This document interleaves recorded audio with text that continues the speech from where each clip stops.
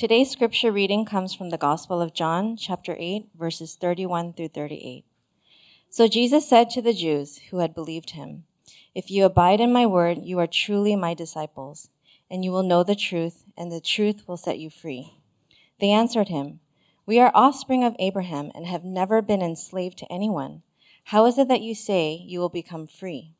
Jesus answered them, "Truly, truly, I say to you, everyone who practices sin is a slave to sin. The slave does not remain in the house forever. The son remains forever. So if the son sets you free, you will be free indeed. I know that you are offspring of Abraham, yet you seek to kill me because my word finds no place in you. I speak of what I have seen with my father, and you do what you have heard from your father." This is the word of the Lord. You may be seated.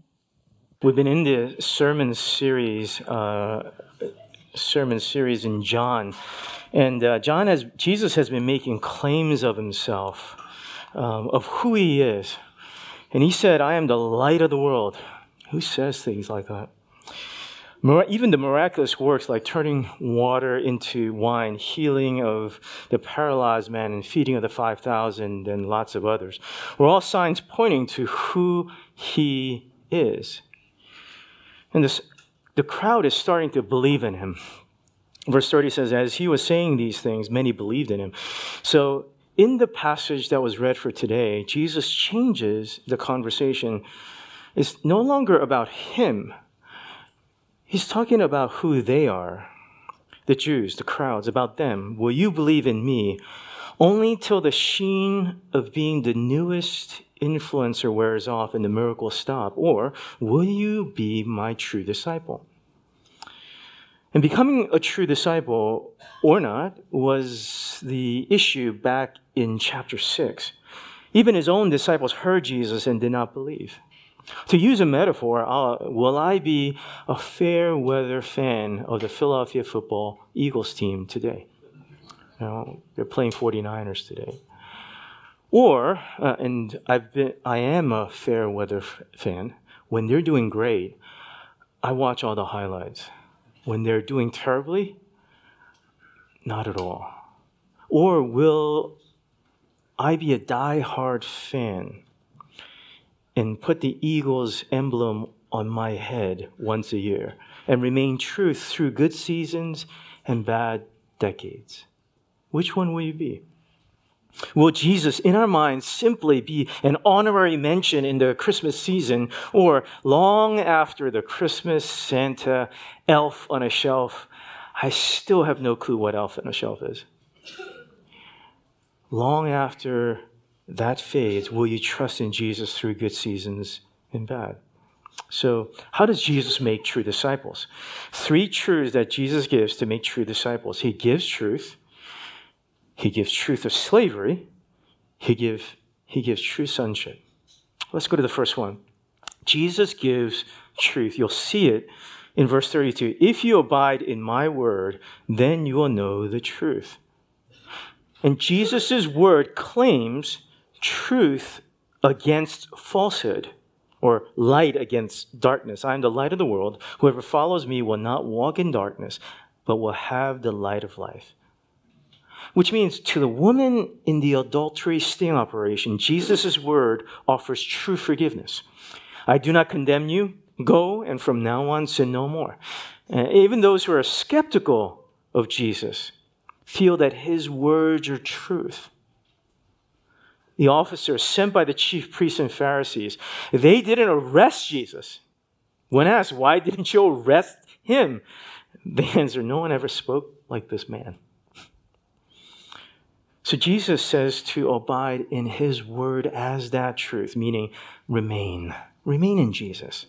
Stick with the truth. Don't be a fair weather fan. Simmer in it. Marinate in it. Spend time. Set aside time to steam in the word. Let it infuse you. Let it clear the sinuses. Do a deep dive to the point that your heart is affected. Being a disciple of Jesus is not simply nodding your head in acknowledgement. I looked this up. There's 2 kinds of reasons of why you're nodding. I didn't know this. Usually we think nodding is nodding in agreement, but then there's the other nodding. They're just acknowledging they heard you or heard something. Right? Some of you are nodding. You're hearing, but you're not agreeing. See, abiding in Jesus' word is to abide in Jesus himself. John's gospel account begins with, in the beginning was the Word, and the Word was with God, and the Word was God. Jesus is the Word. He's the Logos truth, the truth of the universe. And the disciple is to abide in Jesus, the truth. That means when you read the Bible, the end conclusion has to be Jesus himself. Every part of the Bible, Jesus the Word is speaking truth about himself, coming to dwell with his people, and him abiding with them. The big mistake is reading the Bible and coming away with lessons of the moral of the story. A lesson as though that with all of our mind, will, and strength, I can behave correctly in the world. See, that's the big mistake. You read the Word, you find the truth, so I can apply it. It's about me. I got to do it. We hear sermons and read the Bible, come away with things like, here's morals. Don't be greedy. Love everyone equally. I mean, this is what sometimes kids take away. Don't be proud. When God tells you to build an ark, you build an ark. Matthew Perry of the sitcom Friends wrote in his book, God doesn't put, here's his truism. Here's the moral of the lesson for him. God doesn't put in front of you that which you can't handle. Disconnected from Jesus. That's just a moral. Good moral lesson for someone struggling with substances, yes. And Matthew Perry, was seeking God in this, ethereal, like not in Christ's sense, but he was seeking God for solace. Or here's another moral of the story. Be like King Hezekiah. When he received a letter from the enemy, he laid it before God and humbly asked God for his help, and God did. So the moral of the story is you get a threat from a bully. You lay that threat before God, and God's going to send that bully back home, and he will kill himself. Yeah, what the, right? Or be like Ruth, who is loyal to her mother-in-law. Loyal to your mother-in-law, and you'll be rewarded. Is that what we take away from Scripture? Is that what you're listening for when you listen for a sermon? Rather, the truth we are supposed to get is we're supposed to hear from all of Scripture that Jesus suffered, died, and resurrected. That's supposed to be the end conclusion of every time you read Scripture. May the Holy Spirit persuade the heart to get this truth, because when we do, then we begin to abide with him through all the ups and downs of life, through the seasons, not just Christmas, in the truth of who Jesus is. And here's the good news. Abiding in the truth frees you. It frees you. See, to the Samaritan woman, Jesus offers the water of eternal life that will produce a wellspring of life. See, that frees her. You can be free of relationships with marrying 5+ men as the spring of your life. By worshiping Jesus, not worshiping those guys, you can worship Jesus as the spring of eternal life. Jesus offers to Nicodemus, exact opposite of the Samaritan woman, absolutely religious. He visits by night. What is he seeking? He's seeking new birth into the kingdom. How do I get in? How do I enter? Jesus frees him from his life of seeking to enter that kingdom on his own flesh, in his own obedience. If you get the truth in Jesus, that through Jesus, that's how you enter the kingdom, that frees you. See, the Jews, however, they push back. You'll see it in verse 33. Do you know, meaning what they're saying, do you know who we are? We are offspring of Abraham, and we've never been enslaved to anyone. How is it that you say you will become free? Never been enslaved to anyone is politically and militarily the understatement of the millennia. Because the Jews the Israelites have been enslaved by every major power in their neighborhood, right? Egypt, Assyria, Babylon, Greece, Syria.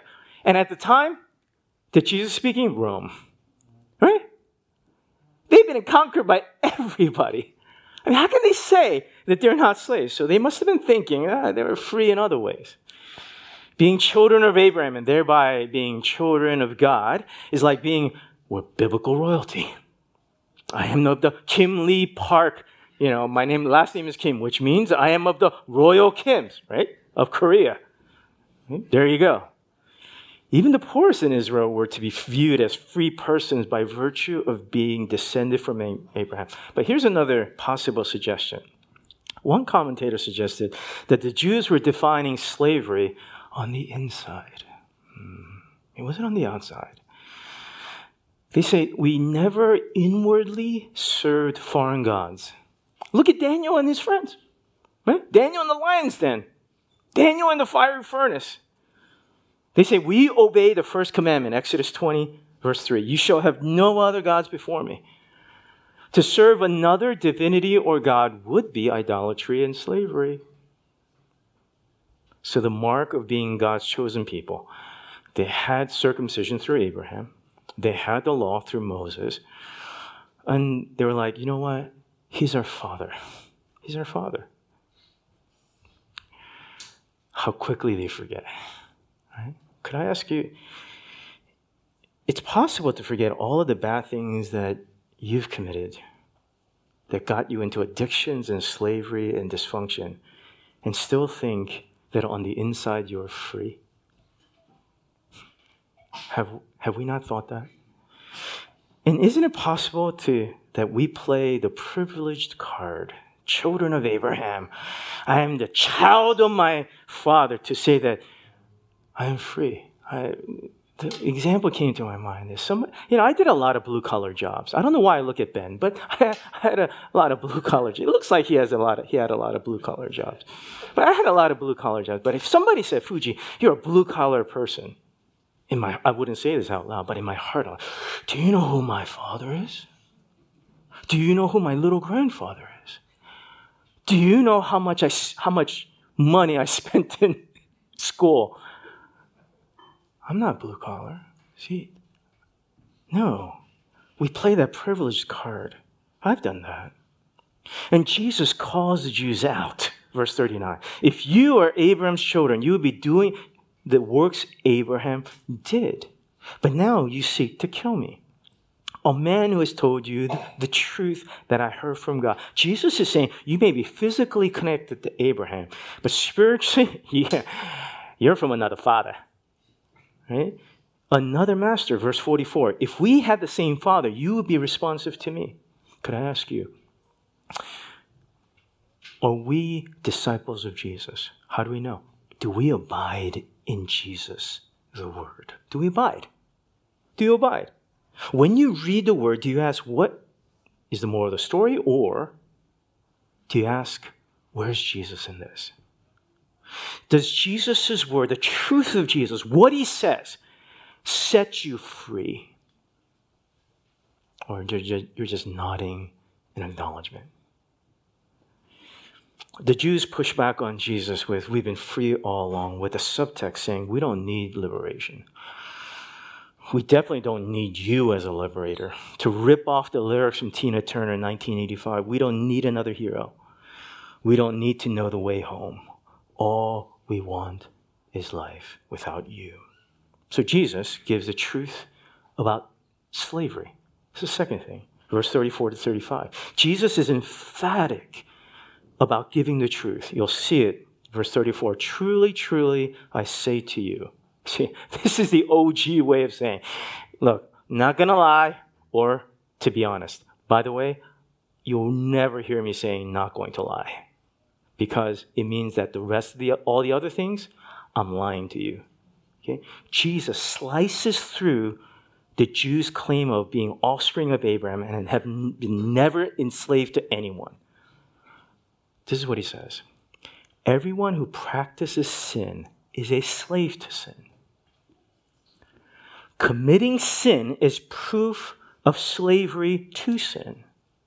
That's the proof. Everyone is a slave.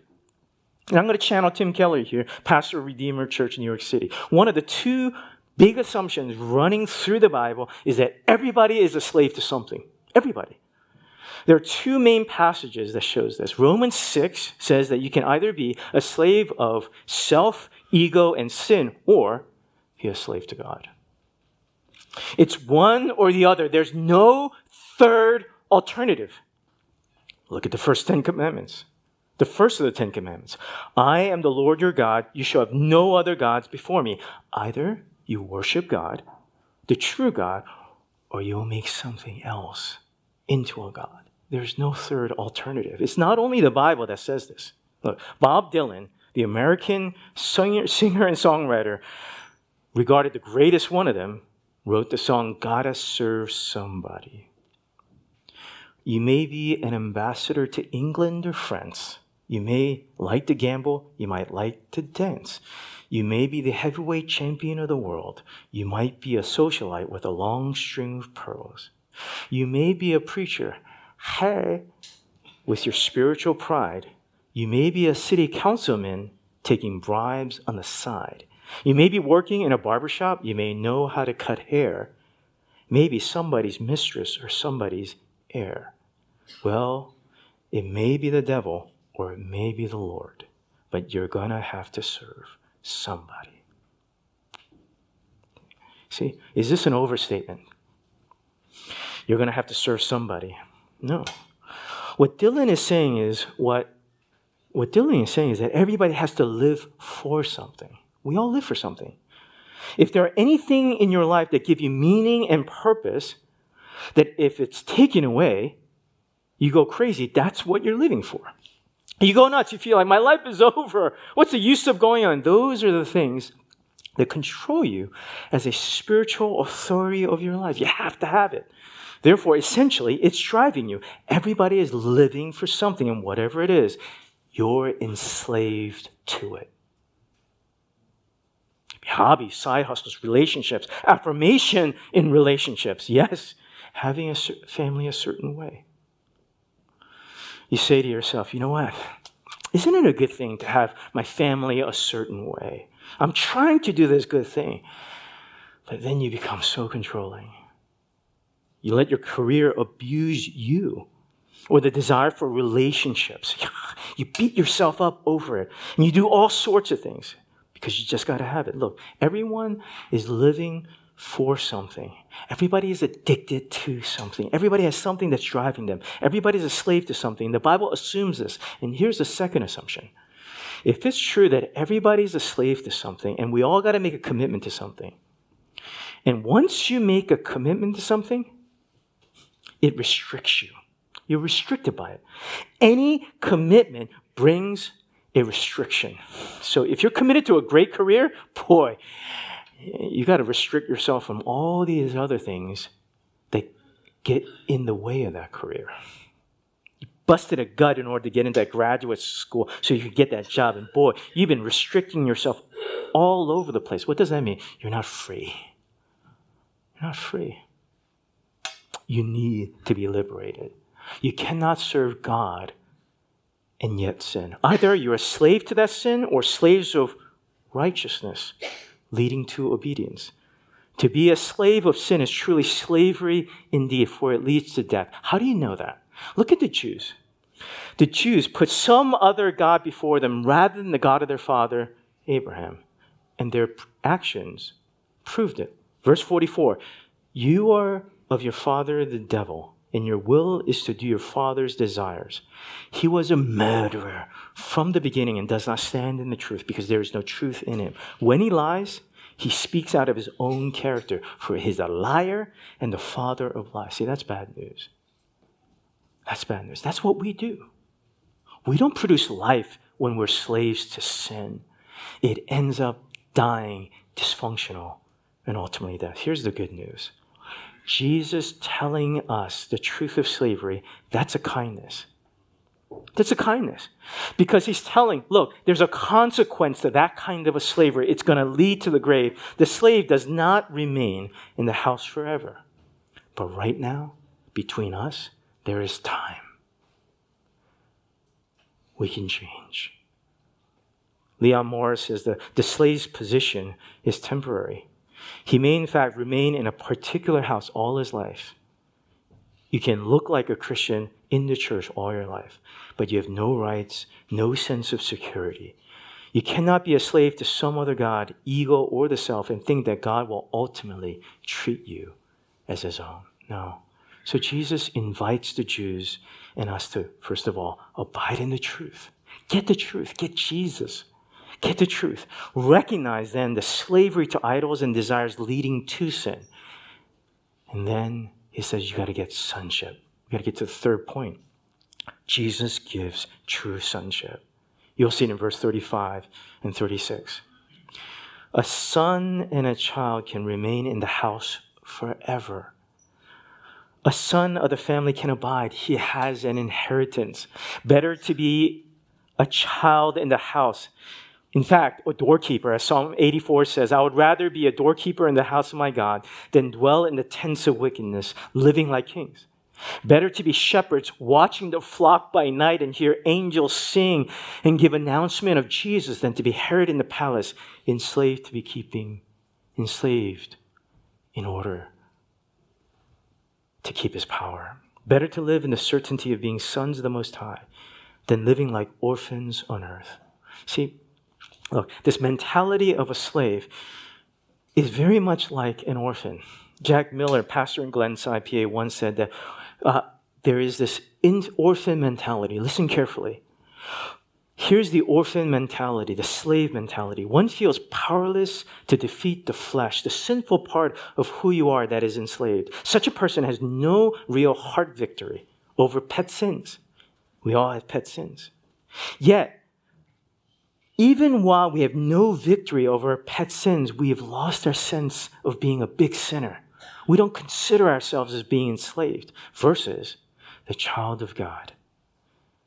He or she rests in Christ, abides in Christ. He or she is seeing more and more victory over the flesh, over the slavery to sin. Yet, interestingly, he sees himself as a big sinner. Do you recognize that? See, the problem is that those enslaved, we try to free ourselves. That's not going to work. Then there's others of us who be like, you know what? We're just pretending that we're not enslaved. That's going to go nowhere. No. To live like a son, a child of God, one has to actually become one. Not just to look like one, but to actually become one. Here's the truth of how Jesus makes disciples.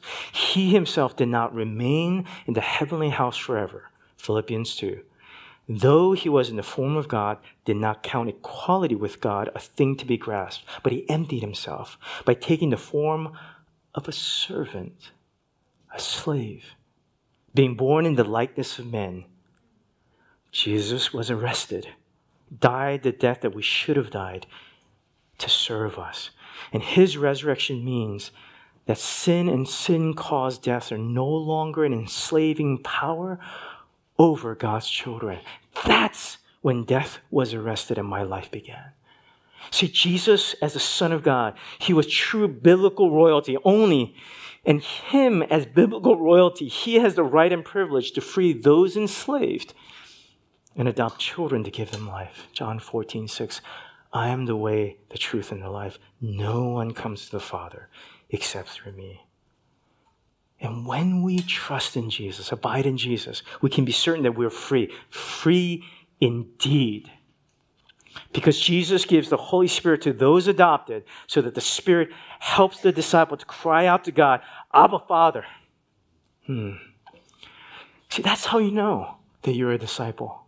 That in your heart you say, God, you are my Father. That's how we can know for certain that we're no longer slaves to sin. See, that makes a huge difference. That this body that is breaking down by sin's impact, that's not the end of you. There's a different life ahead. You can be free of the fear of death. That addiction that you got yourself into or that you had a weakness towards is not how life will ultimately be lived. No. You don't have to be Matthew Perry, spending half his life in rehab and $9 million. No. Acknowledge that you are enslaved. And yes, there is hope in Jesus to free you. See, what it means is you're no longer slaves to sin. It means that the Son is a better authority and would parent better than you could ever be. You can be free of being the master and commander of your life and your family's life. Look, if you continue that way, of you living as the master and commander of your life, you will not just be enslaved yourself, but you're going to be enslaving the rest of your family. This message, it's really freeing. One of the things I've already confessed in front of people here is that I was enslaved to this fear of man. And it's not fear of man here. Will you, like me, as a pastor or preacher, I'm not really concerned about that. It turned out that I have a fear of man with the GC leaders. And there's only 5 of them. Those guys, they're messing with my mind. Every time I met with them for months, do they like me or not? When I come off that meeting, I'm like, they don't like me. I'm struggling. My heart is palpitating, my chest pains. And that was going on and on. Why? What was I slave to? I wasn't slave to them. Slave to the desire for approval. I needed to be this amazing GC leader trainer, that they would follow me to the ends of the earth. Whatever I said was oh, Pastor Fuji, that was amazing. Amazing, changed my life. Looking at Scott Tinloy's eyes, I'm not getting that from him. I'm oh gosh, it's killing me. And I started reading again for the 3rd time, When People Are Big and God Is Small. I'm oh man, fear of man issues. I need to fear God. I need to fear God because He has already approved of me in Jesus. And it's not just He approves of me in Jesus to make me feel better about myself. No, it's not just a self-esteem issue. It is a sin issue. Who will I serve? Who has already approved of me in giving me righteousness? It is a sin issue. It is a slavery issue. See, how does Jesus, and I had to really marinate in that. Walk around Bishop Ranch over and over again to marinate in that. Simmer in that. So how does Jesus continue to make disciples? Abide in the truth of Jesus' word. Read it, meditate, marinate, steep in that sauce. Don't be like me, reading the Bible, picking up moral lessons. This is what I used to do, nodding in acknowledgement. Yeah, I know it's Jesus, and continuing in my slavery to build my own approval. Don't be a fair weather follower. No. You're not abiding in the word to find out how you can free yourself from slavery, which you on your own clearly can't. No. Abide in the word to get the truth. But you're going to be walking around, so what? You're going to walk out. So the moral of that sermon was spend more time reading God's word. No. No. Here's the truth you should walk away with. That you are more enslaved than you thought. But God's grace in Jesus is so much more powerful to help you live like a disciple, like a child of God. Abide in Him. Let's pray. Father, we thank you. Holy Spirit, would you do the thing that you do? Get us to stop looking for morality things that we who are enslaved to sin, we're just going to go for that. No, of what we got to do. No. Holy Spirit, would you point us to Jesus? Abide in Him. Let Him be our liberator. Set us free through Jesus' work. Help us to see our slavery to sin, how we reject Him consistently. The Holy Spirit, draw us to Him, to His truth. And now as we come before, remind us that it is him that we are united to as we come to the communion table. That is he who has given up his life for us. That he has truly set us free. In Jesus' name we pray.